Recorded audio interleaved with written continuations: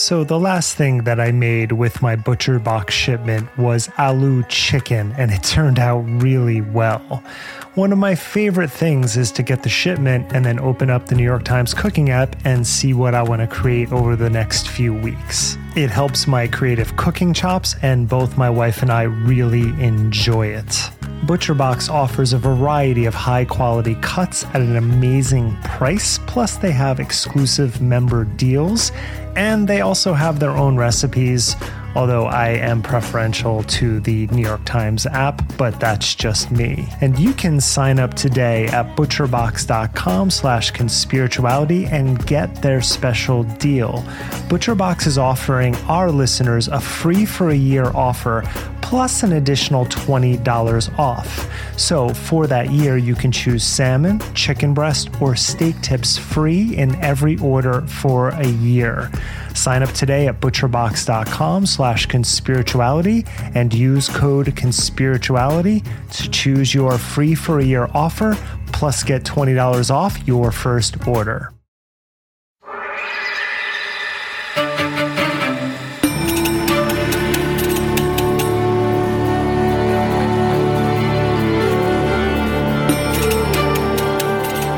Hey everyone, welcome to Conspirituality. I'm Derek Barris. I'm Julian Walker. Matthew is taking the week off to continue to work on our forthcoming book.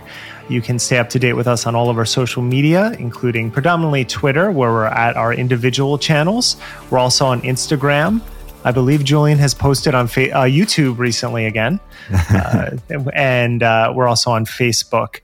And also, of course, on Patreon at patreon.com/conspirituality, where for $5 a month, you can help support us and get access to our Monday bonus episodes.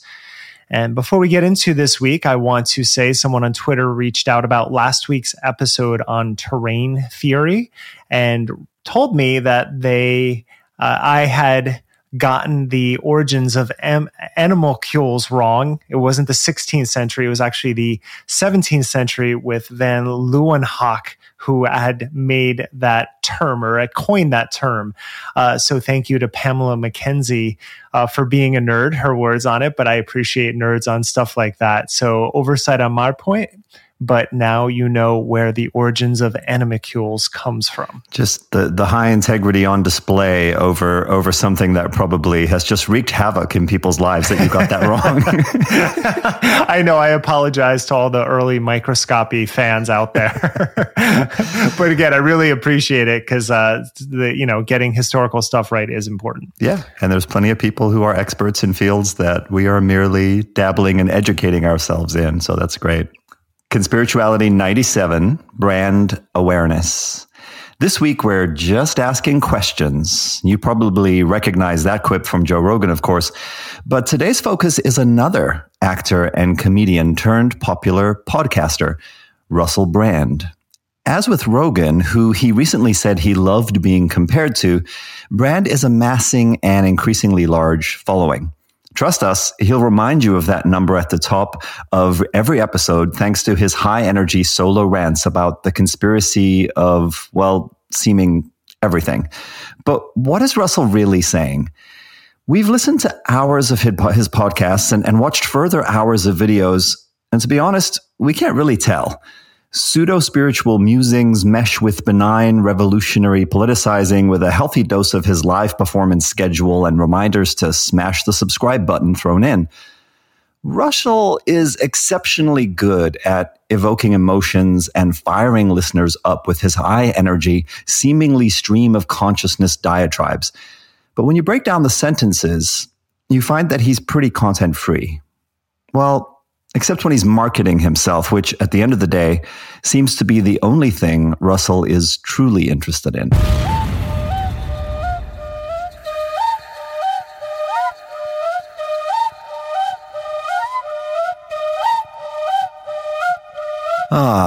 Russell Brand. If he just recently crossed your radar, you know him as the middle-aged YouTuber with the Jesus beard, hippie hair, distinctive London accent, and over 5 million subscribers. 5.3 million subscribers. Oh, that's right. Hello, Come you on, awakening wonders, you 5.4 million beautiful awakening wonders. Yes, he will remind you every time as the clock goes up. He currently delivers this audience an average of 10 videos a week, each clocking in about 8 to 20 minutes long. His content these days is almost exclusively conspiracy based. If you just look through the titles, The Great Reset, The Truth is Coming Out About Vaccines, What They Are Not Telling You About Russia, The CDC Narrative is Collapsing, Bill Gates and his trustees, Trump wasn't lying, and of course, how Brand is now being smeared and censored by a mainstream media that wants to get him canceled. But the 46-year-old Brand has been on quite the epic journey to get to this high point of eloquent paranoia. Now, I say eloquent because you may have noticed he has this brand of presentation that leans heavily on the juxtaposition of an impressive intellectual vocabulary delivered in a working class accent with creative, playful flair and charisma.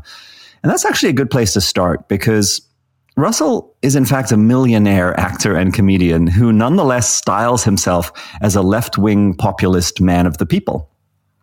But his shtick has always been more about posture than depth, culminating now in his content-free rants characterized by rebellious calls for transparency and freedom from the shadowy cabal who are really pulling the strings.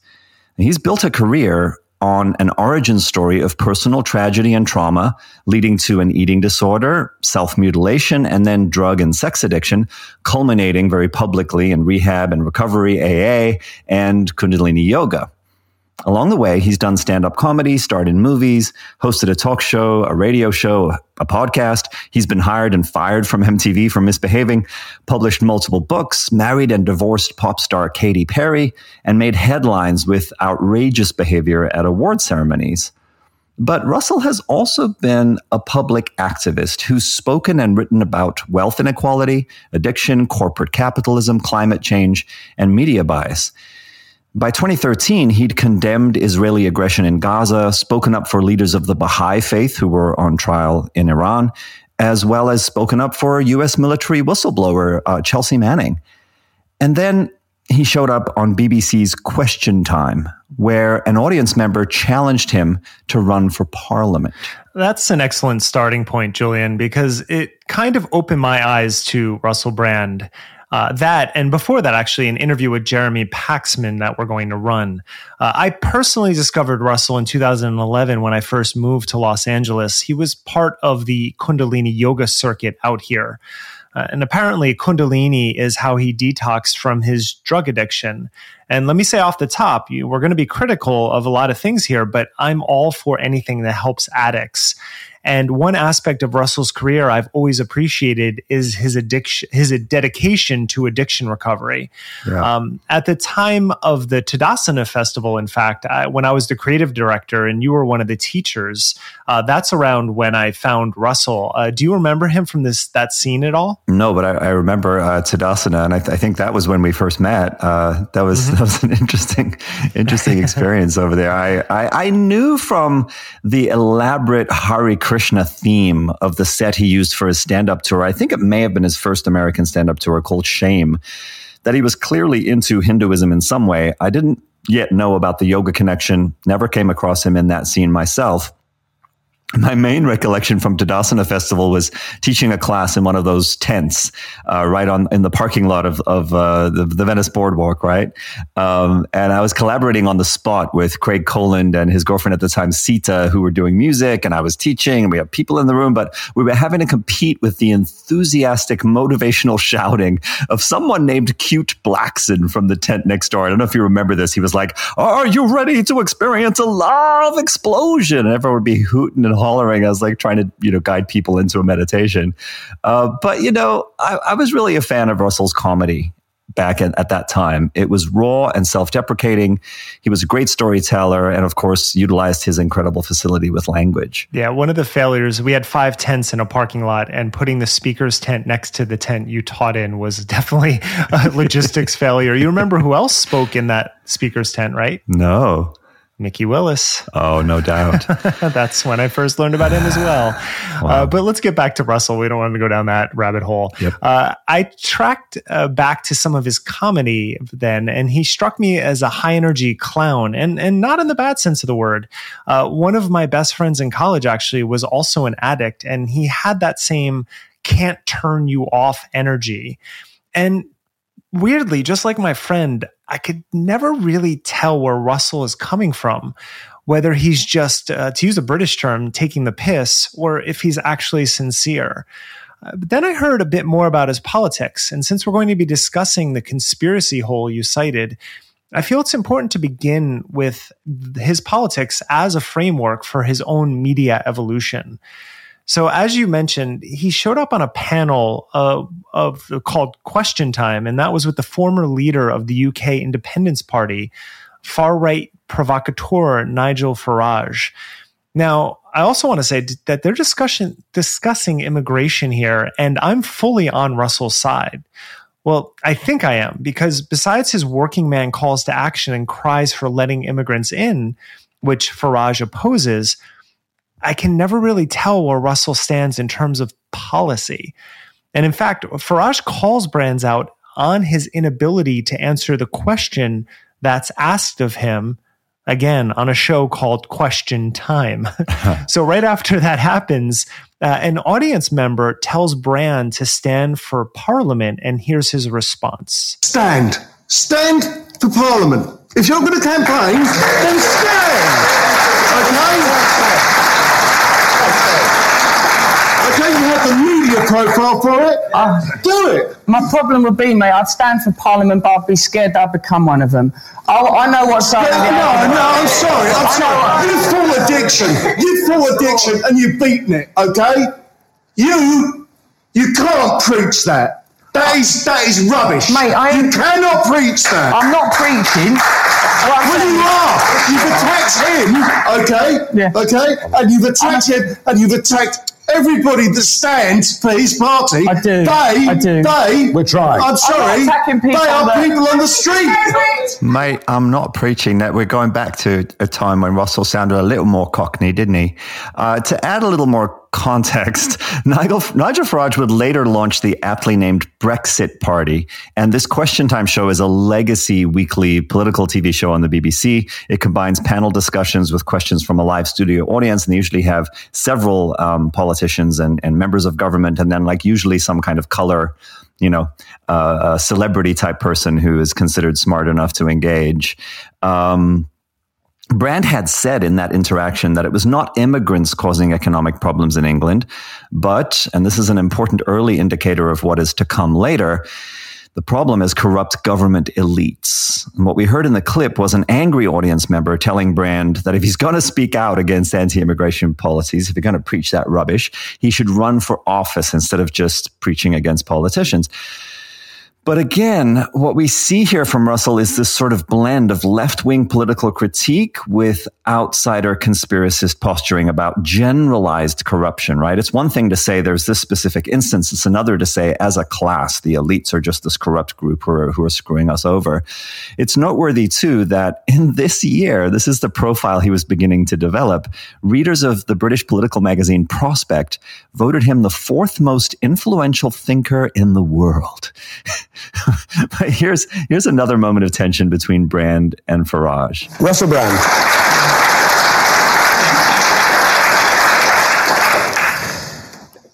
I sometimes feel worried about you, Nigel Farage. The reason I feel worried is because I know a lot of people are frightened in our country. I know a lot of people are feeling afraid and frustrated. And there is a sense that there is a corrupt group in our country using our resources, taking away our jobs, taking away our housing, not paying taxes, exploiting us. And there is an economic elite that this man's party is funded by, that this man comes from background working in the city. Let me tell you something. There was an economic crash and a lot of money was lost. His mates in the city farted. Nigel Farage is pointing at immigrants and the disabled and holding his nose. Immigrants are not causing the economic problems and suffering we experience.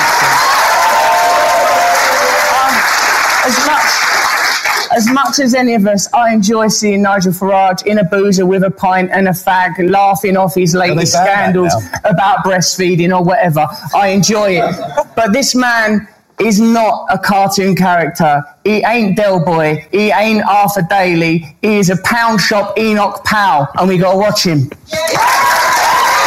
So we're getting into some very inside baseball kind of English references there in the last couple minutes.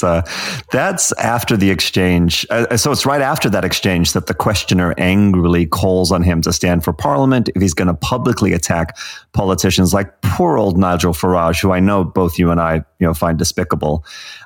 Next, in the run-up to his book titled Revolution being released, that's when he went on Newsnight with Jeremy Paxman, right, Derek? Right. That episode we just played is after what we're about to play here, but I think it's important because I wanted to first frame Russell as someone who is very politically motivated and active, which is fine, but refuses to partake in the system because that's going to keep informing the rest of this episode. And so if he doesn't want to stand and make his policy decisions public, at least at the very basic level of civics, he votes, right? No, he doesn't. And so this year before the show, he was asked to be the guest editor for the political magazine, The New Statesman. And that I remember specifically. And this was the moment that Russell first drew a red flag from me.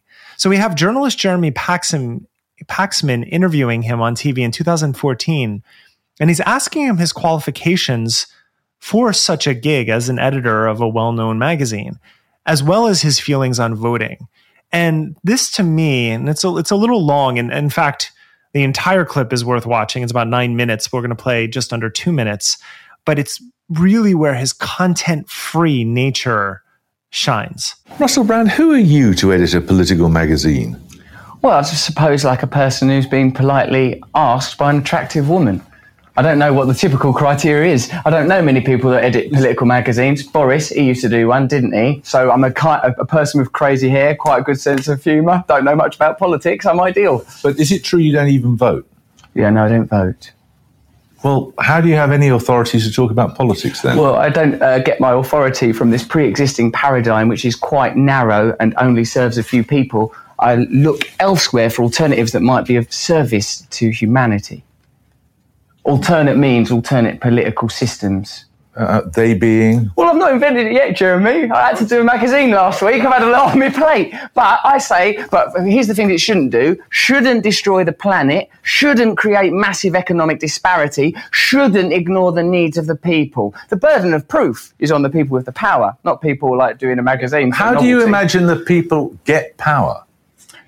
Well, I imagine there are sort of hierarchical systems that have been preserved through generations. Get power by being voted in. Well, you say that, Jeremy. You can't even be asked to vote. It's quite a narrow prescriptive parameter that changes within the in a democracy, that's how it works. Well, I don't think it's working very well, Jeremy, given that the planet is being destroyed, given that there is economic disparity of a huge degree. What are you saying? There's no alternative. There's no alternative. No, I'm not saying that. I'm saying if you can't be asked to vote, why should we be asked to listen to your political point of view? You don't have to listen to my political point of view, but it's not that I'm not voting out of apathy. I'm not voting out of absolute indifference and weariness and exhaustion from the lies, treachery, deceit of the political class. Ooh, the posturing. When he says, I don't get my authority from a pre-existing paradigm, which is quite narrow. I look elsewhere for alternatives. You can really hear that precocious, narcissistic intersection with celebrity activism and how that may lay the groundwork for conspiracism. And then given his very public spirituality, also his own form of conspiritualism. And it's amazing that when he says that, I look elsewhere for alternatives, Paxman says, well, like where, for example? Well, I haven't invented it yet, Jeremy. I've had a lot on my plate, right? It's like he says he's looking elsewhere for alternative forms of politics, and then when pressed on it, he doesn't have anything really to say except to make a joke. And then Paxman asks him what his proposed revolution would look like. And in that same interview, he replied, a socialist egalitarian system based on massive redistribution of wealth with heavy taxation of corporations. I think the very concept of profit should be hugely reduced. I say profit is a filthy word because wherever there is profit, there's also a deficit. And so really, he does sound like a very left-wing populist bemoaning corruption and exploitation. He does, and it really reflects what happens in America. But this also goes back to what we've been saying recently, especially when we did our political typologies episode, Roganomics, where we talked about the fact that the right wing is very organized. So you get a Marjorie Taylor Greene and a Lauren Boebert and a Madison Cawthorn because they're able to understand the dynamics of the system as well as their area that they represent. Congressional district is the term I was looking for. Whereas the left does it sometimes, but not nearly to the same degree. And they also, however sloppily sometimes, understand the climate that they're in and the system that they're working within.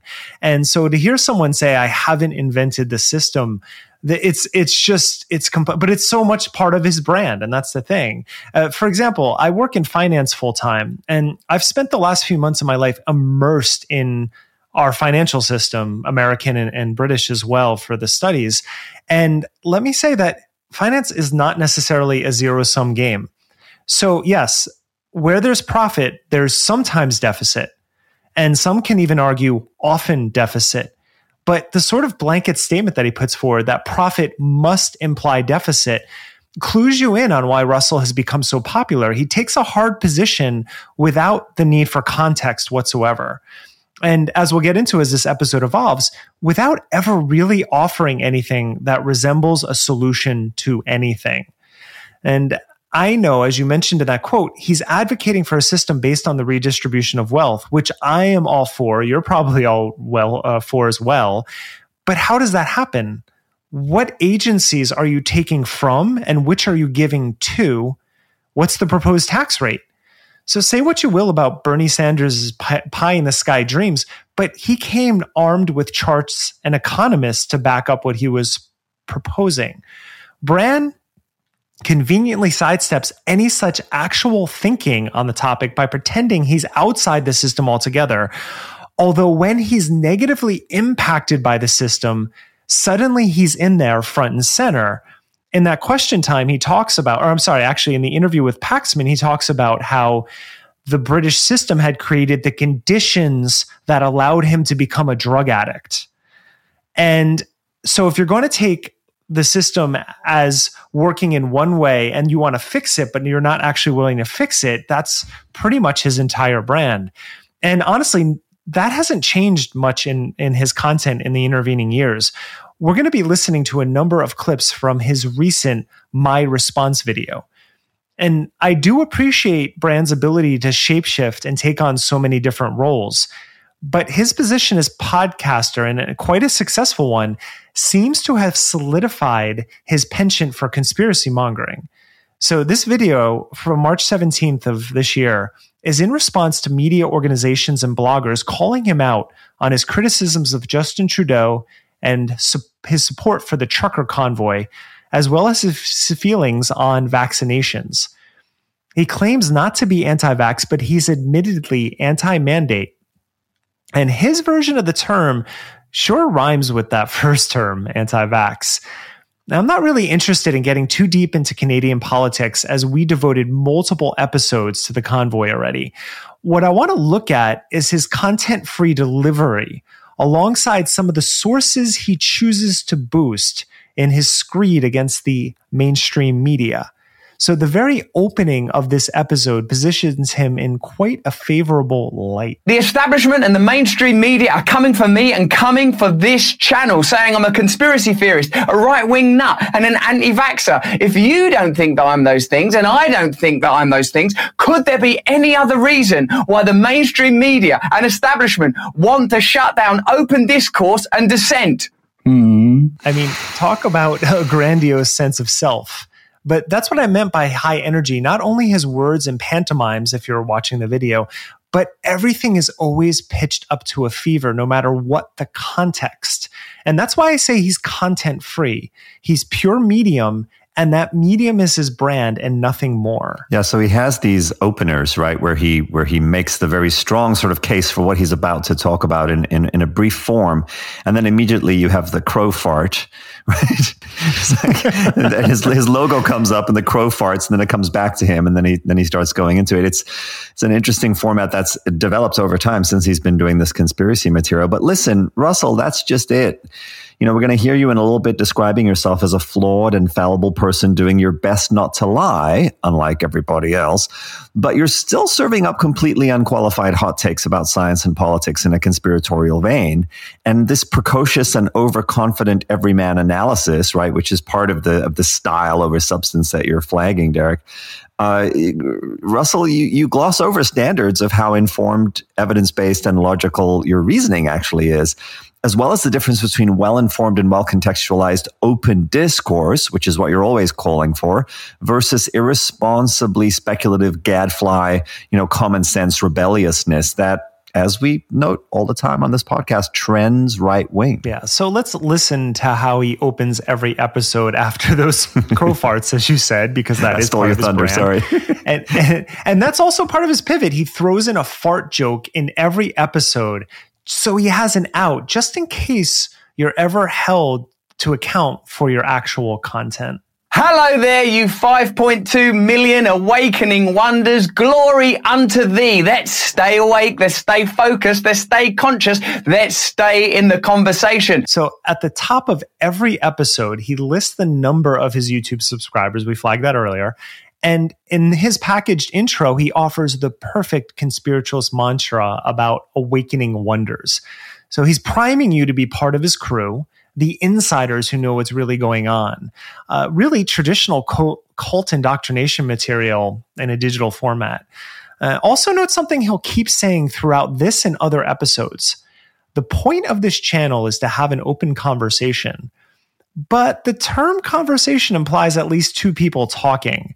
So that might work during his interviews, but I think he has the budget to rewrite the script for his solo episodes.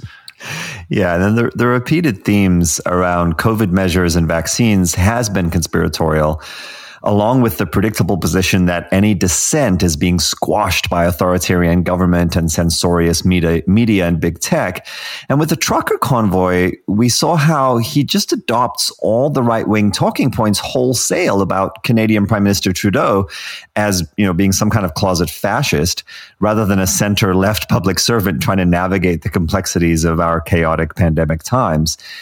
At this point, he's not really saying anything in his critique that would differentiate him from far right-wing culture warriors, except, maybe his accent and vocabulary. Well, the entire video and all of the research is linked to in the show notes as always, so you can watch all of it to get more context on Trudeau if you want to follow that path. But to me, this is where it really gets interesting. We don't claim to be a news channel. We're not sending out journalists and going, oh my God, what's happening over there? That's not what we're doing. We're looking at news and analysing news. That's what we're doing, just to be clear. So we're not claiming to be a news channel. So like the idea of misinformation, this is opinion. This is obviously my opinion.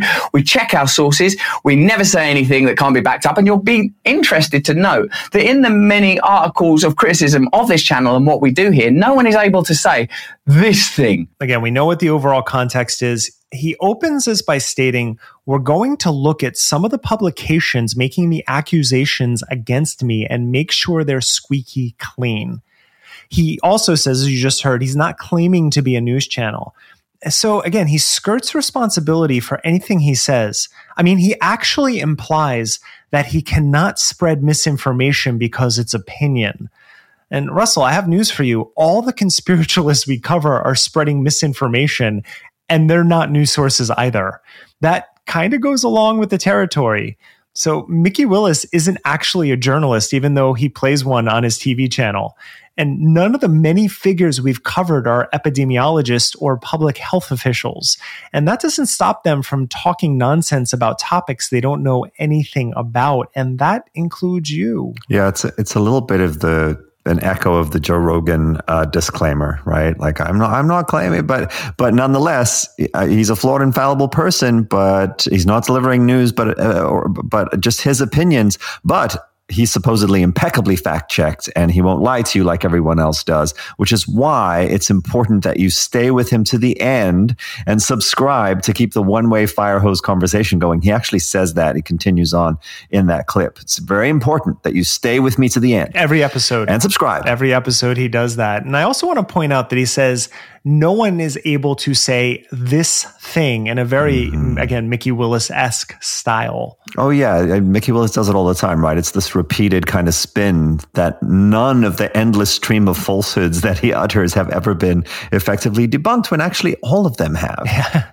So, yeah, the notion is that no one can refute his evidence. And so, cool. So let me say this thing now. But before we do, let's listen to the clip first and get ready, because your head may spin just a little bit. There seem to be a number of reasons to be cynical. In fact, a recent study published in some of the very publications that have leveled criticism at me recently revealed that Johnson & Johnson did a study that showed that natural immunity plus less vaccines than they originally suggested could be more effective than the number of vaccines they originally suggested. And remember, this is an ongoing situation, so who knows what permutations may come elsewhere. And one of the main things we're criticizing is this attitude of certainty and condemnation that's continually applied to situations that are clearly changing and shifting. I'm not in the business of telling you stuff that ain't true. You've got enough people doing that without me joining in. I'm trying my best as a flawed and fallible person to be engaged with you in an open discourse so we can learn together. That's why it's important you stay with me to the end. It's important that you subscribe to this channel so that we can keep this conversation going together.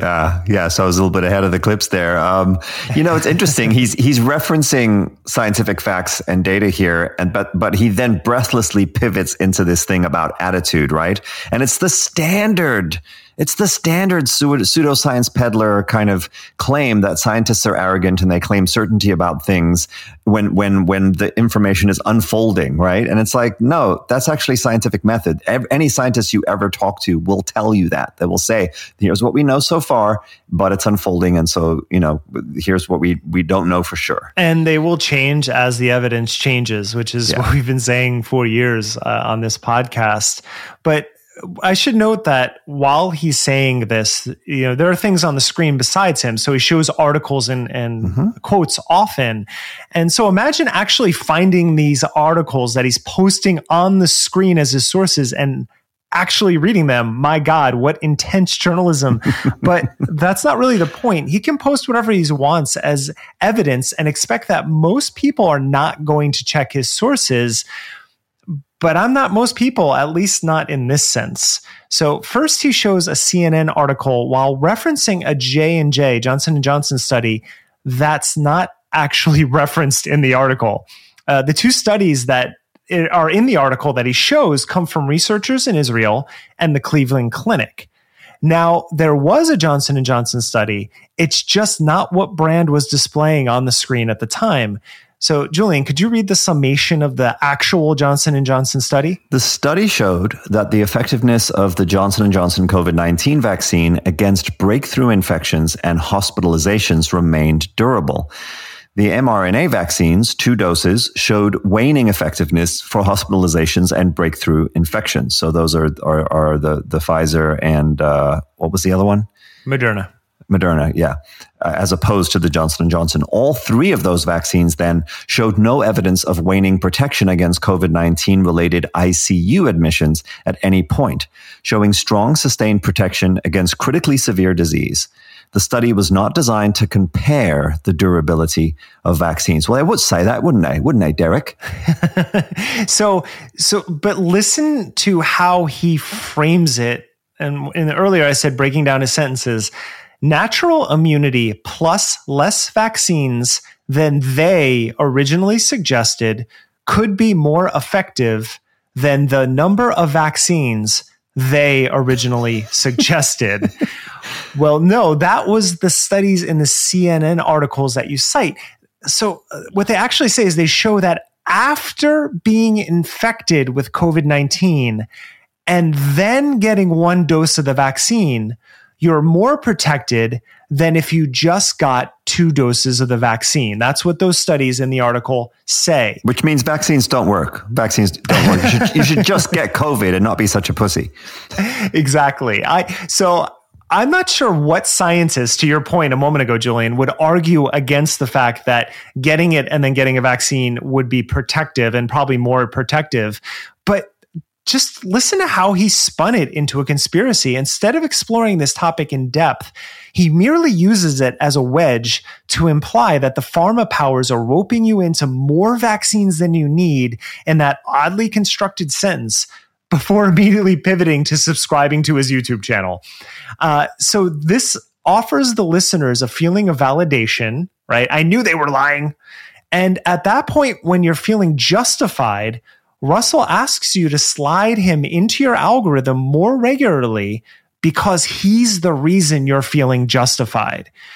Now, there was one other study in that CNN article from researchers in the UK who found that getting COVID-19 offers longer lasting protection before getting a Pfizer shot, meaning that if you got the Pfizer shot or COVID-19, the latter would protect you longer before getting the second shot, right? So again, the COVID-19 natural, quote, immunity will give you slightly longer protection. Yeah, if you survive.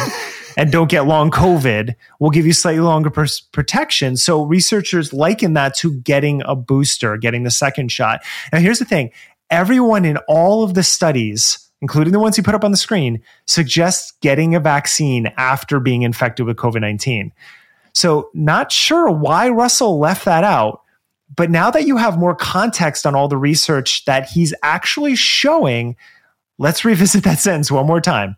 Natural immunity plus less vaccines than they originally suggested could be more effective than the number of vaccines they originally suggested, to which I say, duh. Mm-hmm. But more importantly, this is why we do research in the first place. Not me, but scientists. So remember how he set all of this up. The same publication that criticized me. I know you said you weren't a journalist, Russell, and I agree with that. But your analysis is also shit. And that is what you claim to be doing. Well, conspiracism, right-wing libertarian talking points, and anti-vaccine misinformation are, as it turns out, not enough. Because as we know, Russell Brand is a very spiritual geezer. We've already subjected you to his cheerfully self-aggrandizing mentions of how many subscribers he's addressing since he passed the 5 million mark, along with the standard fare appeals to open conversation and exposing the corruption hidden by the mainstream media.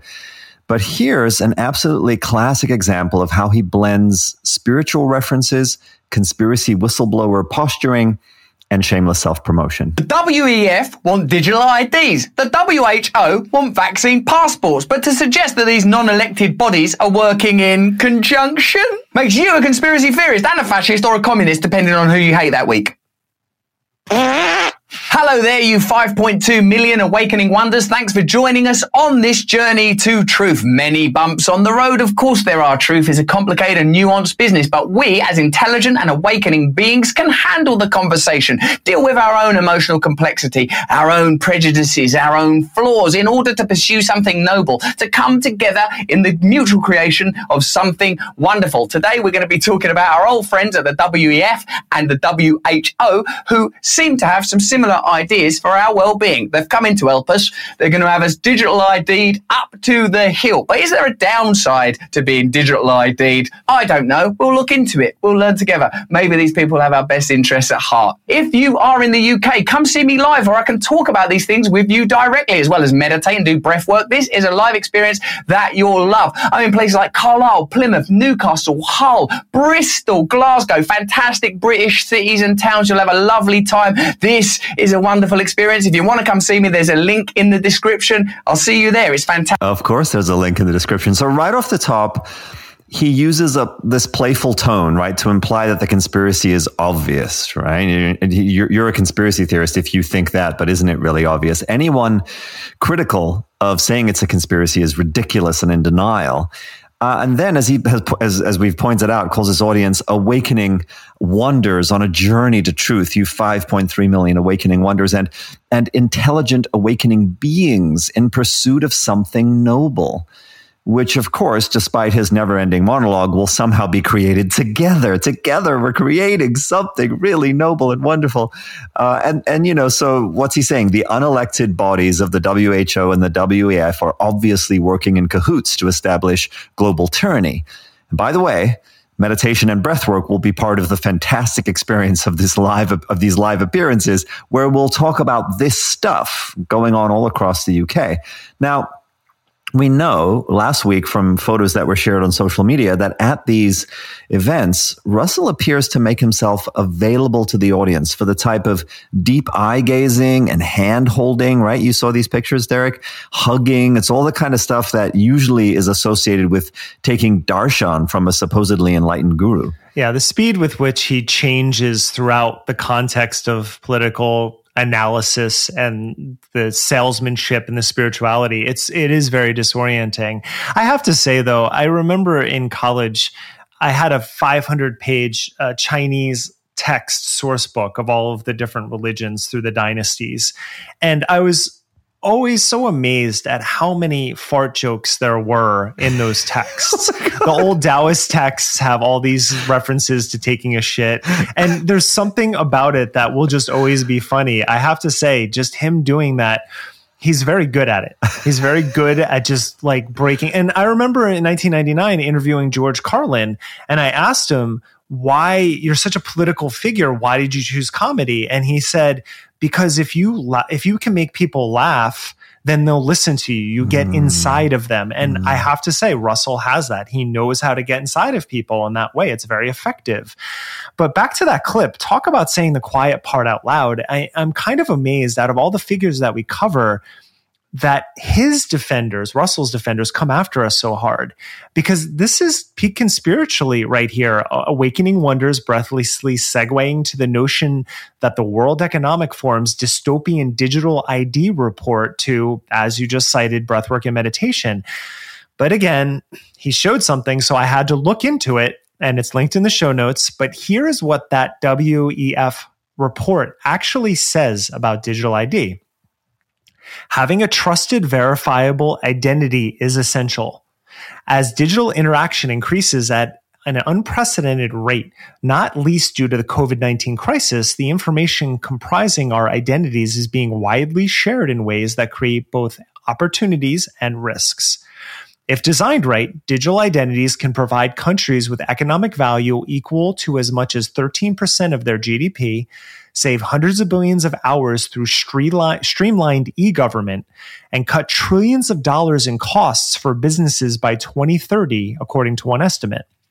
For the roughly 1 billion people going without official proof of identity, and the more than 3 billion people unable to effectively use an identity on digital channels, collaborative and user-centric digital identity models guided by shared principles can be empowering. I just want to say here that this is just such standard fare, right? This reminds me of the stuff around Bill Gates. Oh gosh, I'm spacing out her name right now. The Indian professor, Vandana Shiva. Yes, that's right, Vandana Shiva. Yeah. So it's that stuff. It's like you can, and Russell actually does this. He'll interview people on his podcast about the nefarious WEF, supposedly, right? And they'll say, well, if you go to their website and you read this page on their website, here's what they say, just like you just did. You read this and then you put a kind of paranoid spin on what is freely available on a public website from this organization that is open about what their goals are and how they're trying to achieve these goals. You know, like you can say, if designed right, digital identities can provide countries with economic value equal to as much as 13% of their GDP. Well, that sounds really suspicious, doesn't it? Now they're going to they're somehow going to use they're going to data mine us and use that information to make themselves more rich. Well, look at how the elites are doing it, right? I live right across the street from a Bank of America at Culver Center here in Los Angeles. And one day I was walking by with my wife and I noticed a line snaking around 2 blocks. I mean, I'm talking like 70, 80 people deep outside of going into this one Bank of America branch location. And I didn't actually know what was going on. And my wife said, oh, that is the only way that people can cash their unemployment checks. You can't do it through other means. And again, working in finance, specifically DeFi, so trying to find better solutions for finance, I'm pretty sure every one of those people would have liked to have just used their phone to get their money and not spend half of their day just to cash their bi-weekly check there. And so like what I just read is the most bureaucratic possible. So not ominous at all. Yeah, and you know what? Just on that same note, in addition to be able to cash your check that way, imagine what would happen in this country if everyone had a rock solid digital identification, a means of proving their identity, and that could be used for voting. Imagine if people could just wake up in the morning on election day and vote through some way that their identification was their identity was verified digitally. And we knew that it was as safe as possible. That would be an incredible game changer for democracy. Incredible. One of the portfolio companies at a blockchain company I used to work for, in 2018, we did a blockchain voting. And it's actually been done in small congressional districts in America, like actually done so far. Last week at my company, we launched a beta of our own voting through our Discord community. And it's all done on blockchain. Like this is just, we've said this ad nauseum before, but most people already have a digital tracking device with them at all times. You're probably listening to this podcast on it right now. So again, this bureaucracy, like cutting it down to save money and to make people's lives easier. And they even say there's opportunities and risks. We're trying to mitigate risks. Do I trust the people behind world banking financial institutions? Not completely. But I also know that if they can cut out the middlemen of their own bottom line by making bureaucracy less of a hazard for people, they're going to do it because it'll increase their revenues as well. So, this whole deep state idea on every idea that comes out of publicly available documents is just absurd. I mean, again, does that mean governments won't use tracking for nefarious reasons? They already are. We know that's happening in China. But a report on potential use cases for proof of identity is as benign as it gets. Just to, again, drive home that point, the conspiracialists who claim that these technological initiatives are part of a forthcoming dystopia, while they monetize their social media feeds using the very same technologies and devices that they fear, is just ludicrous. Yeah, those same devices and algorithms and sort of web technology that is tracking every single person who's listening to them, warning those same people about this technology. It's just wild. We know on our podcast server, we know the breakdowns of where everyone is listening to us from, and that's just information we see. I kind of look at it because I'm like, oh wow, there are people in Nigeria listening to us. There's Byron Bay. It's kind of cool. But if we were actually looking to monetize beyond Patreon, if you're someone who has a company, like that data is very important for you, and companies are using it all of the time. So if you're using a phone right now, you're being tracked in so many different ways. I would fear that a lot more than the WEF just trying to create a driver's license that you can have on your phone. Yeah. Well, I've mentioned Russell's impressive vocabulary a couple times. It turns out that he occasionally will do a YouTube short. This is their version of like an Instagram story or reel, in which he gives a vocabulary word of the day. And this one is like the perfect intersection of his love of language and the sacred. Hello, YouTube Shorts. Thanks for watching this and for not constantly watching filthy things. You know what you're looking at. You know what you've been looking at on YouTube Shorts. Now, let's learn something and try and get rid of some of the shame you feel. Numinous, a new word. Why don't you impress people by using the word numinous? What does the word numinous mean? Numinous means the presence of divinity in something. So if someone has a numinous quality, or like there was an air of the numinous in the situation, you could say, as I ascended the stairs, I witnessed a numinous air as I looked into your eyes there and felt, what the hell do I care? That's the sort of thing you could say if you were trying to impress someone. I know you don't need to impress anyone. What's the point in impressing people? I mean, what are you going to get from them? Nothing. I mean, it's a silly clip, and he's rhyming just on the fly to have fun. And, it's actually one of my favorite words, numinous. And this clip is a nice callback to his playful humor.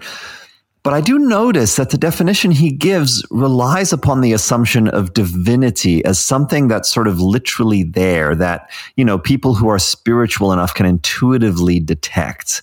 This is a small quibble, but I think in a way it really underlines a central tenet of this kind of spirituality. So you'll notice he refers first to a person having a numinous quality, which of course is what gurus cultivate, namely the appearance of being divine when actually just being human. Then he goes on, he sort of switches gears and talks about a situation having a numinous air, which is a little bit odd. And again, I think of this as really being an impression that is cultivated in spiritual spaces, right? And these are often really commercial spaces in which the numinous is a glaze that increases the value of what is being sold. The right furniture and lighting, artwork and statuary, the essential oil diffuser, the color of paint on the wall. These all set the quote unquote numinous tone of the gift shop or the Lululemon boutique in the very swanky yoga studio or healing arts center. So I think for me, Brand he's not only too readily taken in by this sort of performance, he also engages in it himself, as we discussed a moment ago with his sort of darshan appearance of presenting himself as sort of a numinous figure in those contexts. But let's go on to the next clip, because here we find Russell riffing on the popular spiritual and addiction recovery theme of gratitude, but also how your thoughts create your reality. You have to be grateful. I'll tell you why. Because when you are grateful, you become less self-destructive. Here's how I use gratitude in my own life. Second something goes wrong, like maybe, what if I don't get a job I want? Or what if my wife won't give me what I want? Possibly it's conjugal activity, or possibly it's some kind of dinner, or possibly it's approval. There's a myriad of things that I require from my life partner. Gratitude means that instead of focusing on the one negative thing that I'm not getting in that moment, I focus instead on the many things I already have. 2 wonderful daughters, this beard, a lovely house, freedom, not poor anymore, not on drugs no more, not signing on. I've got a tattoo of a snake on my finger. People can argue if they want that it looks like a worm dragging a handbag. They can say whatever they want to me, but I know that it's a Mark Mahoney original. The principle of gratitude is an important one. We can control our consciousness through attention and intention. Dude, you saw Mark Mahoney and you got a finger tattoo? That's it? Come on. I wanted to get an appointment with him for a long time. I would have gotten something a little bit better. I don't know how well it's going to come through in the multiple generations of copying that clip, but there's background music that you probably heard little strains of, and it suggests that he's delivering an inspiring message, an insightful nugget of transformational wisdom. Of course, woven through it is this reference to his obviously expensive Mark Mahoney original tattoo. He's described as the high priest of Hollywood tattoo artists, which is, I know why you wanted to see him, Derek. The fact that he's off drugs and not poor anymore, alongside this reference to the tattoo, some people say that it looks like a snake dragging an handbag, but really it's an original.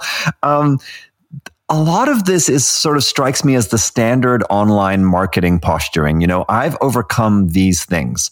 I've accomplished these things. Therefore, what I'm saying is valuable and true and can help you do the same if you listen to me.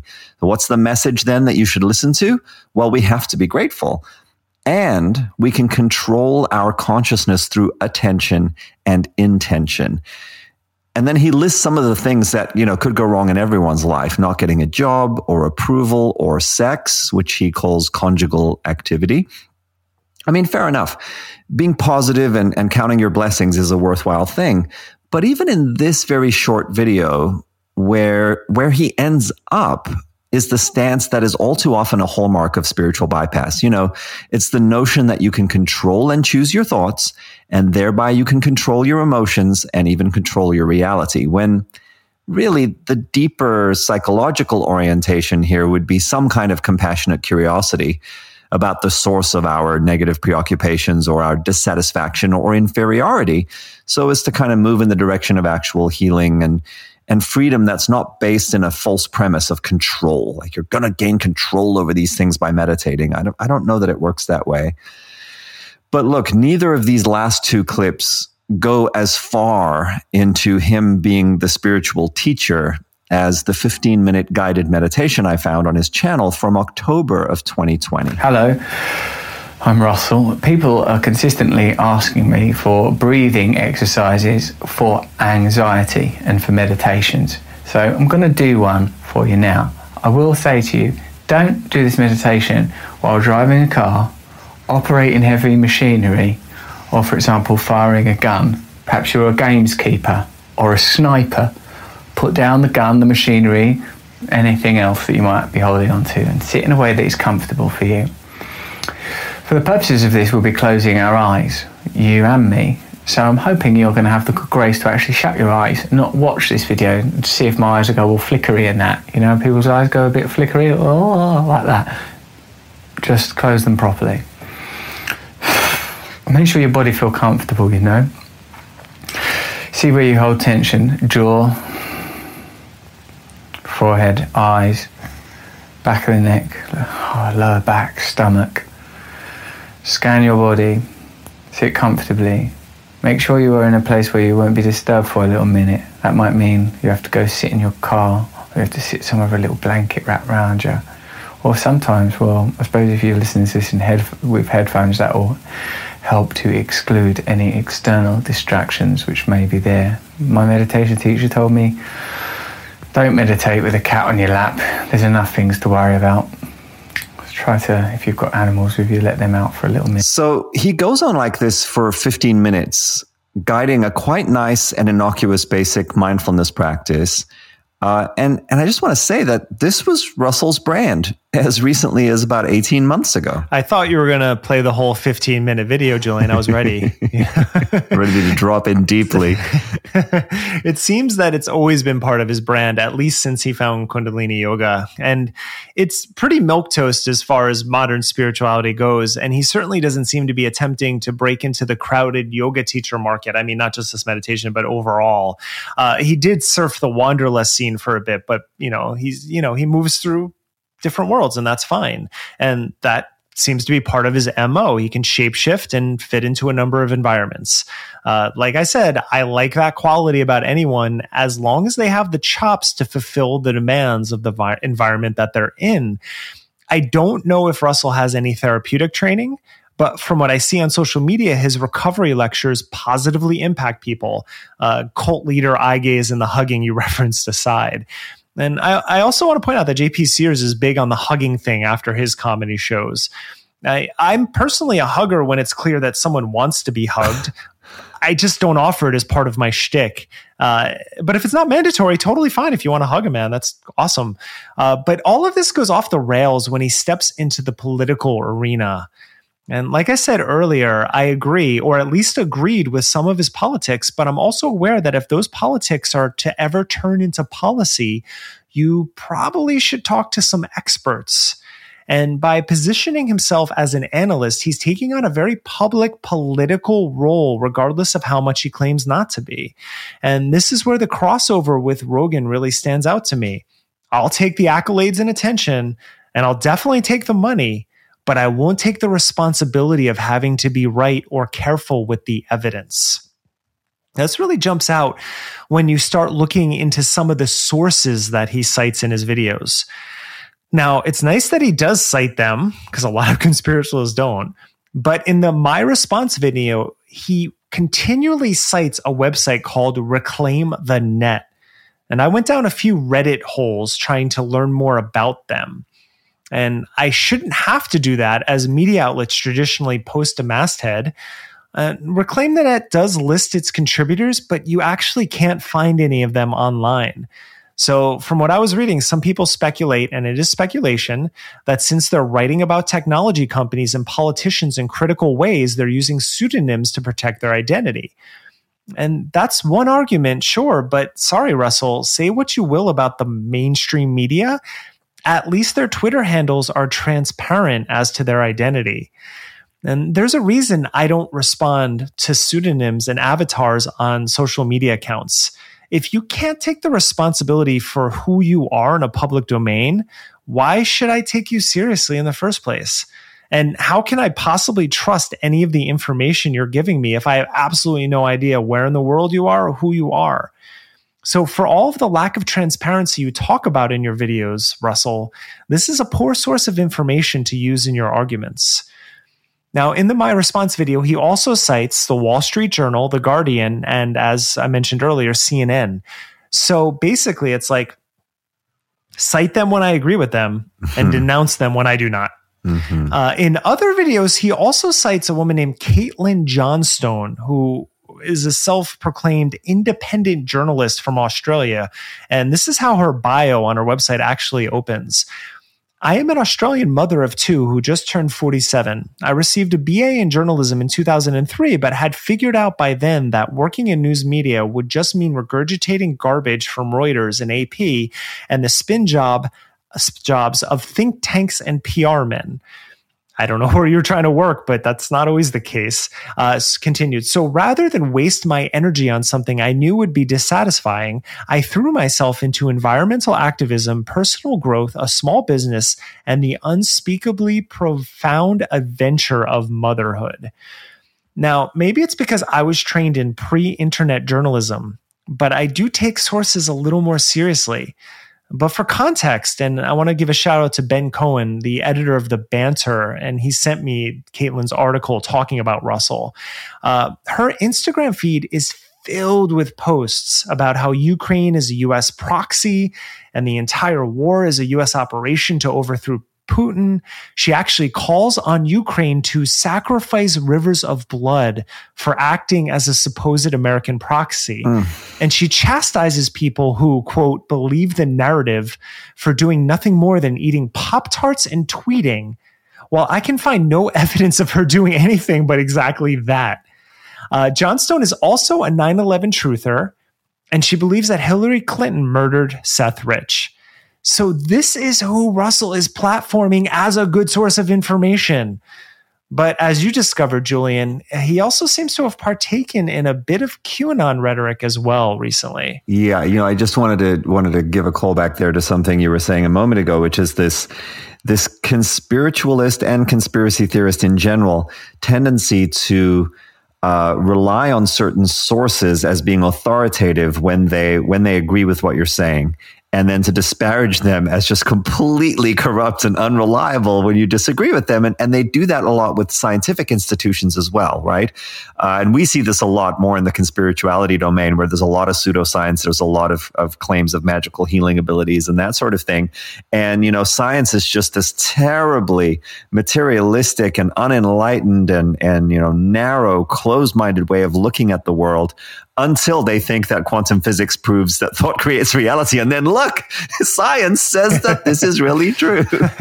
I noticed that early on, meaning like 20 years ago, when the God gene was supposedly found in the brain, and these very staunchly anti-science Christians were suddenly being like, we know it, see, it's here. This is the antenna to God, and we have it in us.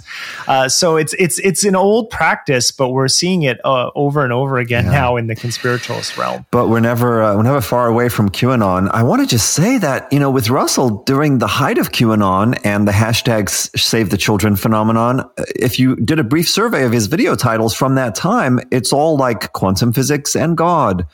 One of my favorite meditation techniques. If you fall in love fast, you must watch this. And animals and the spiritual life. Like, this is what he was talking about when the whole world was, the Trump, the election was happening in 2020. All of the QAnon stuff was going on. Save the Children. I don't know what the hell happened. For one thing, these 2020 videos are mostly clocking in at between 30,000 and 500,000 views. So that's kind of interesting to me. He still only gets around 60,000 on his election meltdown video. And in that one, we see him trying to tease apart what he categorizes as hypnotizing lies and valid observations from someone I've never heard of. Maybe you have. His name is Tucker Carlson. No clue. Yeah. So this is the first time, right? Here's a video. It's about the election meltdown, everything that happened in 2020, the claims of voter fraud. It's a Tucker Carlson video, and he's analyzing it, and he's trying to figure out How much of this is hypnotizing lies? How much of this are valid observations? And part of it is that Tucker Carlson actually leans on a little bit of his spiritual kind of belief system in terms of how he's presenting himself in this, and maybe, I think this one, but certainly in other videos that Russell will platform of his and do an analysis on. He talks about mysteries and God and the rest of it. But what happens next is on the last day of 2020, on December 31st, Russell Brand's video title asks, "Is the pandemic being used to create a surveillance state?" And that's the first real conspiracy theory, big flag that I see. It draws in 720,000 views. And to be fair, he's also recently discussed wealth transfer and poverty during the pandemic, so he's concerned about these things. And coming up next is his video about the Capitol insurrection. And really, it's just standard left-wing analysis of government by the corporations, for the corporations. But then he wrong-headedly paints the rioters and right-wing populists around the world who have common cause with the Capitol insurrectionists as actually standing up for justifiable reasons against neoliberalism and state violence. This is a really interesting turn here, right? It's like the people, protest is good, rebellion is good, the government is corrupt. So therefore, what happened at the Capitol on January 6th must somehow be justifiable. That really fits in with his demographic or his whole shtick, though, doesn't it? Because remember that day when you saw the cameras, when they actually got into the Capitol, they just looked around and were like, what do we do now? And that's kind of how I feel like would happen if Russell ever went into office. After all that time, criticizing, he would step in and be like, oh shit, what the hell am I doing now? At least he'd be dressed fabulously, right? It's really on January 24th then of 2021 that we see the emergence of Russell Brand Conspiracy Amplifier, because he spends 16 minutes on the Great Reset. And wouldn't you know it, that video does 1 million views and then more. A month later, he wonders, QAnon. How did it hit home and what next in his title? And as far as I can tell, this is his first mention of QAnon. He starts off saying that he's about to discuss what nefarious and troubling aspects of the conspiracy theory have been proven to be true, thereby showing where the concentration of power is, those are his words, and which parts of the QAnon theory are merely speculative. He doesn't actually talk that much about the actual central tenets of QAnon in the video, though. He goes on to discuss 9/11 conspiracy claims and Edward Snowden not being pardoned by either Republicans or Democrats, and that makes him not trust the government's official narratives. And then he, for some reason, lists Trump's accomplishments as president, and he uses quotes from Jonathan Haidt and Noah Yuval Harari to justify being open to conspiracy theories. From this point onward, it really is like you can just draw a line. Bill Gates, the Great Reset, Hillary Clinton really is evil, the Davos elites are coming for you, big tech surveillance, and the vaccines that they're lying to you about. This all goes into a rotating lazy Susan of conspiracy narratives. And as with someone like JP Sears, we can also track that the ever-diminishing number of spirituality and personal growth videos get far fewer views than his now ascendant conspiracy fare. So I'm going to go out on a limb here and say, it seems pretty clear to me that Brand was red-pilled sometime in between December 2020 and February of 2021. And ironically, it looks somehow related to feeling that Joe Biden being elected would not be substantially different from Trump in terms of economics and power dynamics. I'd love to know how this happened. Maybe he spent time with red-pilled friends over the holidays. Maybe Tucker Carlson got to him, got inside his brain somehow. Maybe the building pressure of 2020 made him want to really dig into QAnon with a very, or shall we say, much too open mind. And it resonated just enough with his operating system to start to further corrupt his epistemic antivirus software. But as we've seen with other brain-melted conspiritualists, there does seem to be a point of no return at which science, spirituality, and politics all get put through the acid blender into escalating paranoia and irrationality. In fact, 2 days ago, he posted a 43-second video short about how blood drinking amongst the elites is actually not only a common practice, but a booming industry. You used to have to be a conspiracy theorist to believe that, but now we know it's true. He's a mercurial character, our Russell Brand. And who knows, maybe the next turning of the wheel of his karma will lead to a book about how he got out of addiction to conspiracy theories via pranayama and meditation. I won't be holding my breath, though.